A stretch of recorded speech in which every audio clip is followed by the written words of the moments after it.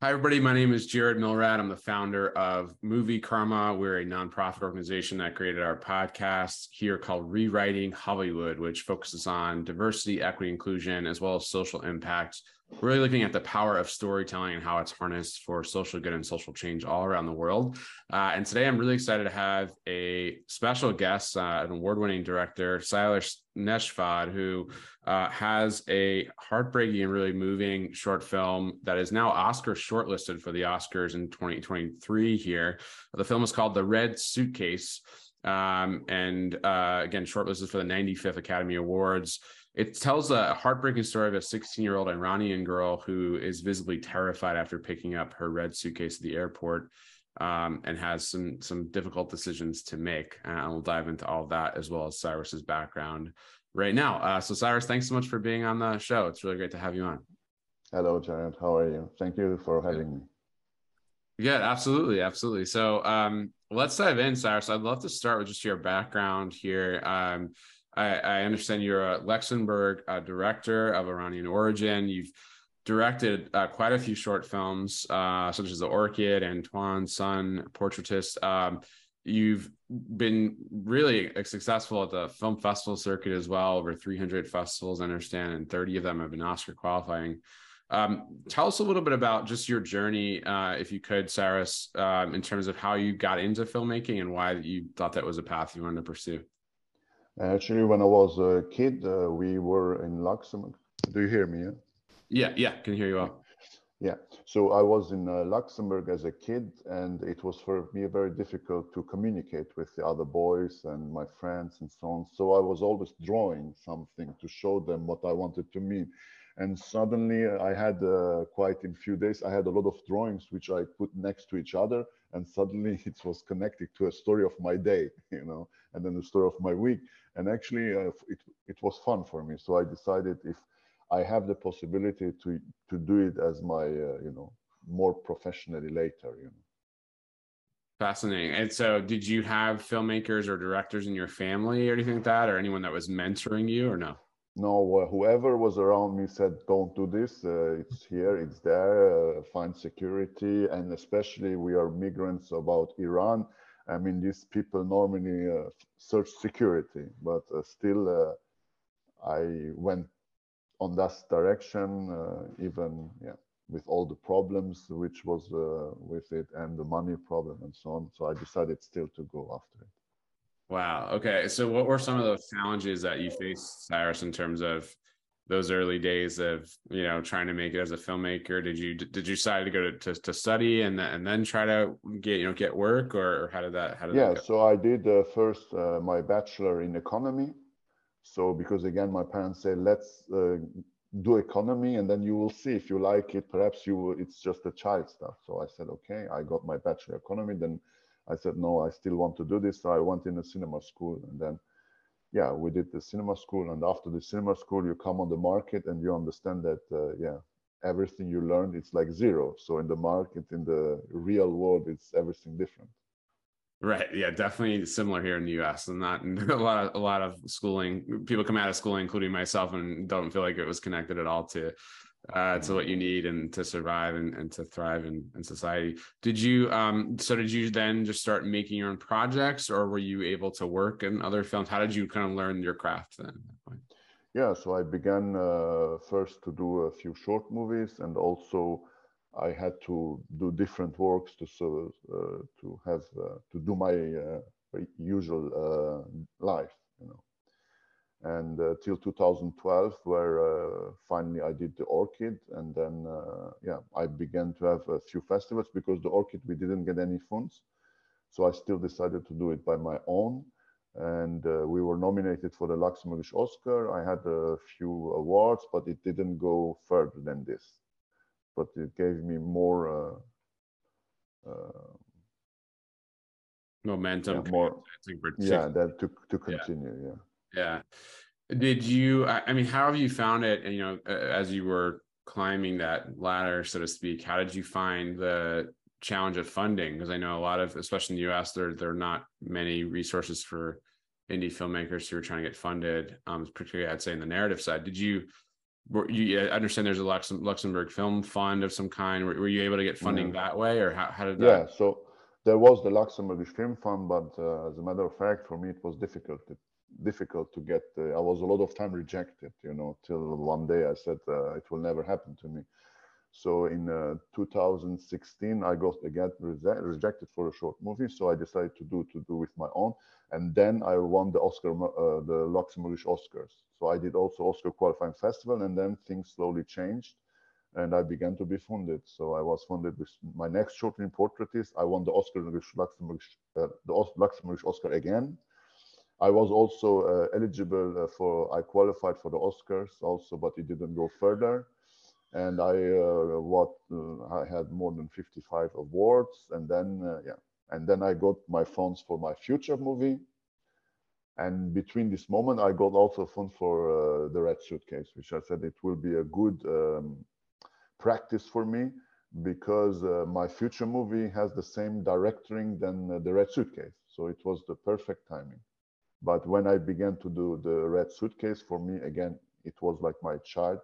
So I had to give him all the care he needed. So I couldn't just go fast. You couldn't just rush into it. Yeah, you have to take your time with it.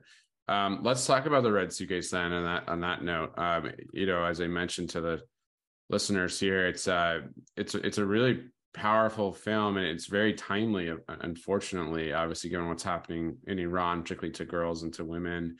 But tell us a little about the project, the Red Suitcase. Like, what inspired you? Especially for those who haven't seen it yet, but what inspired you to make it, and what was the process like in thinking about the story that you wanted to tell? So all began because my parents are connected to Iran. So one day in discussion, my mother said, I was searching a short movie. And then my mother was talking about women expressing their opinions in Iran, that they went disappearing. I said, wow. Is that possible nowadays? It was 2 years ago. So nobody was talking about Iranian problem. So I said, it's impossible. No court, no, just disappear. If somebody takes the chador off, the hijab off, disappear. I said, wow, if I do a short movie, I want to take a Iranian girl with hijab and something around this. So this was for sure. And that's how it started. And then I connected this very fast to an airport, because it's the place where you should travel and not to be afraid. You should go to holidays, you should go, but not be scared. I called my screenwriter, and then we began to write. Wow. Okay. So it was relatively, at least the concept sounds like it kind of came to you somewhat quickly, or the general idea of this girl who is kind of faced with this decision of taking off her hijab. For those who haven't seen the film, without giving too much away, I mean, she's essentially being, forced into a really difficult situation upon her arrival at the airport from Iran, that her father, sent her into, basically. What was, as you started writing and creating the story, like, tell us about the thinking around wanting to tell that particular story, or did it just kind of come organically? We had to choose, because there are a few topics which are very difficult in Iran. So this was the most reasonable way to shoot it also in Luxembourg, because I'm persecuted in Iran. So if I go in Iran, I will end up in jail. So I cannot go in Iran and do a movie against the regime. So this particular, because there are other topics which are all going in the stuff that the woman has no right, needs the consent of a man, and so on and so on. So this was something what was interesting, and we could connect it here. And again, the airport had a visually really good spaces to bring this situation in. So that's how you say it came organically, slowly together. Yeah, that's fascinating. That it sort of just kept building. Did it? And it was also building up. Sorry, otherwise I will forget. And when I had my screenwriter, and then we were writing, he said, "Look, the problem is not just in Iran, because I'm from France, and I see the problem also here. We have somehow to build also something around the Occident girl that for them is also not easy." So then began this idea with the posters. that the woman is misused by selling products, by using the sexuality of the woman to sell products. And at the last shot of the movie, we see that behind these beautiful smiles, these girls are also not happy. Right. That's a beautiful last shot of, like you said, the kind of exploitation of women beyond just this Iranian girl who's this teenager is kind of the main focus of the film. I wonder if you could talk a little about this issue of forced marriage, or of, what we see in the film of young women, children really in this case, being sent to kind of be forced into a marriage or be forced into a very difficult situation really against their will before they even can fully consent to it. How did you, were you familiar with this happening and just being, or can you talk a little about that? Yeah, regularly we hear the story also from Iran. They're sending their children to the US, and I heard a lot. And there was a girl, she was even 14 when they sent her to the United States to get married, but she ran away. And then, I don't know, she found her brother in Italy and so on. So these stories are next to us. They are not just something, a fantasy and so on. It's when you're walking here, perhaps the girl who is walking there, it happened this to him. It's like around us and we don't see it. So it's very common. And it's parents, they said, look, we won't give security to our girl. Why she's crying? She will have enough money and it's okay. So, I mean, for them, it's clear that they are doing this for the children, and they get also some money, and the child, they get rid of the child, and the child has enough money to, so it's not asked what she wants. Yeah. And would you say, Cyrus, it's particularly acute of a problem now in Iran, specifically because of how oppressive society is there for women and girls? I mean, are parents, and in this case, fathers, thinking, like you said, this is, I want my child to have a better life. It's not going to be here. This will give them that security. I mean, is it particularly bad of a problem now because of what's happening? Yeah, also, but there is a part of tradition, Right. You keep first your hijab. You are with a man who is in this tradition, they didn't give her to anybody, somebody. They give it to the Iranian person who had the same tradition than them. So they want to keep the tradition. So it's right. So carry this. Otherwise, they could, ask her opinion. Do you like him? No. Right. So we found somebody else. So this is happening. But no, we choose. You go.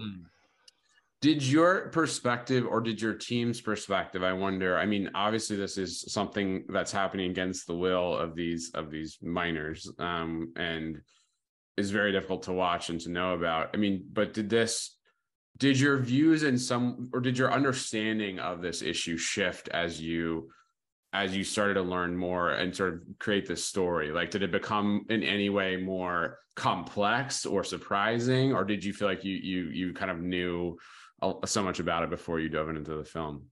No, I mean, sometimes, when the husband, the future husband is saying, I paid for it and so on and so on. Before I didn't think that this could have been said, but then I heard that somebody said it, said, I gave you all this money. Why? What's happening? This? I said, wow, it's like a transaction. And actually this I found out by doing researches. It's existing. So I put it in the dialogues.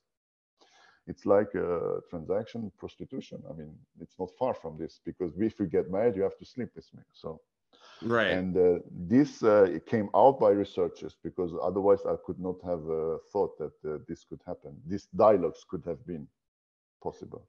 Yeah, I mean that moment in the film of this man saying, basically, like you said, it's a transaction. I pay. It's and because it's more complex than this, because they will bring her here till they're 16. I mean, in Europe, and they wait 2 years and then they marry her. So they do a small ceremony between them, because they know the girl will do nothing. It's in the tradition, patriarchal father and son. The girl will say nothing. That's what happened. The girl didn't go to the police because she cannot go that far in her mind. So they keep her till 18 years, and then they marry her on this real. Wow. Okay. So there's a period in which she's underage. Yeah. She's underage, and wow. Have you met, or in your research, Cyrus, did you come across or meet with women who had gone through this experience? No, I heard again. I heard from my mother that she knew some persons, but then whenever I wanted to go in contact these girls, they were scared to talk about it. Wow. So, Yeah, I can imagine. Let's talk a little bit about just the process of making the film, because you obviously work with an incredible young actor, several great actors and actresses, but the star of the film here, I mean, she's really extraordinary, and it's a really obviously difficult, I would say challenging character in some ways to take on, and it's so layered and emotional and really heartbreaking. What was that process of working with the actors and casting? for Nawal, who played the role of the Persian girl, it was quite easy because I saw already in the casting that she had the same connection with the girl. So she was a lot in the art, and the girl was in the art. She's from a Maghrebian family where they had also this, patriarchal. So she knew about all this already. And as soon as in the casting, the scene to take the hijab off was the scene I was asking, it was so difficult for her that she was in tears and she didn't play the role. She played the real. She was really in it. So it was done. The rest Yeah, was just working and rehearsal. right. But Yeah, she really was fully immersed. I mean, you really brought us immediately into it as the audience. Um, Talk about just if you would, Cyrus, the structure of the film, because I thought it was interesting. You know, we see her. I mean, essentially, kind of struggling to, from my view, struggling to leave. I mean, struggling to decide sort of how to get out of the situation. Kind of listening to to this man as he's on the phone with her father, and I mean, just the tension of that. It really built the sense of dread and conflict, I would say, for the audience. What was your thought around just the structure of kind of how she would react to making this decision? Okay, I'm going to take off my job but I kind of feel like I don't know what to do next. Like, how did you develop that part of the story? first of all, I didn't want that we are too much connected to the girl because we see just a red suitcase there, intriguing, and we see a girl. So the audience is already making his point. Ooh, what is wrong with this girl? So we are judging her. So this I really wanted to happen because we judge on what we see. So a luggage, a girl, hijab, terrorism, stolen, and so on and so on. So this kind of judgment I wanted to keep sometimes, this intriguing, till we come to the door. And even the police thinks that she did something bad because they are treating her already like something happened. Even with the audience, we watch inside and so on, we see it's nothing there. So still we can think she stole it. No, the paintings and the passport, they have the same signature. So it's definitely not a problem with her. So, and then I decided to go further. When all these things were slowly gone, I decided to go further. That was the first point. And for me, a very important condition, because myself, uh, with my skin color and so on and so on, I have this problem all the time. If I go in a restaurant, if I go out, if I'm in the airport, already they're watching somehow, you know. So this Yeah. judgment is like every day. So this I wanted to keep. That was the first point. Yeah, that's such an important point. And I think, like you said, I mean, just in your lived experience, I'm sure you drew on that. And the airport is a place where, like you said, people who look differently, what they're wearing, what their skin color is, or what their gender is, their age, are treated differently. But also, I'm not Yeah. judging this because Right. my country fucked up. Right. So that's why. I mean, so they fucked up in our country. So now all the people has to pay the consequences. You know, it could have been different, but it's like this, and I accept this because they are crazy. This regime is crazy. I'm accepting what is going, and accepting the judgment which is on me. I'm accepting this totally. Would you be able, Cyrus, to talk to us a little bit about that? Because you know the regime obviously has been getting, I would say, at least in the U.S., more attention than it certainly was, like you said, a few years ago. There was reported recently that the regime made I think what's being viewed widely as kind of a token compromise in terms of the protests and the religious beliefs, and it seems like that's perhaps more show or theater than reality in terms of changing the reality on the ground. But what are you hearing from your family or from friends who are there, and what is your view of what's happening? I have one sentence to clarify this. A father who hit his son regularly and regularly, if he will tell to you, now I will not hit you, would you believe this? So it's impossible. Right. We know we are dealing now. Right. It's over, and there's no negotiation or talking. Everybody knows what we are dealing. So the rest is just talking. And I imagine, yeah, and I imagine,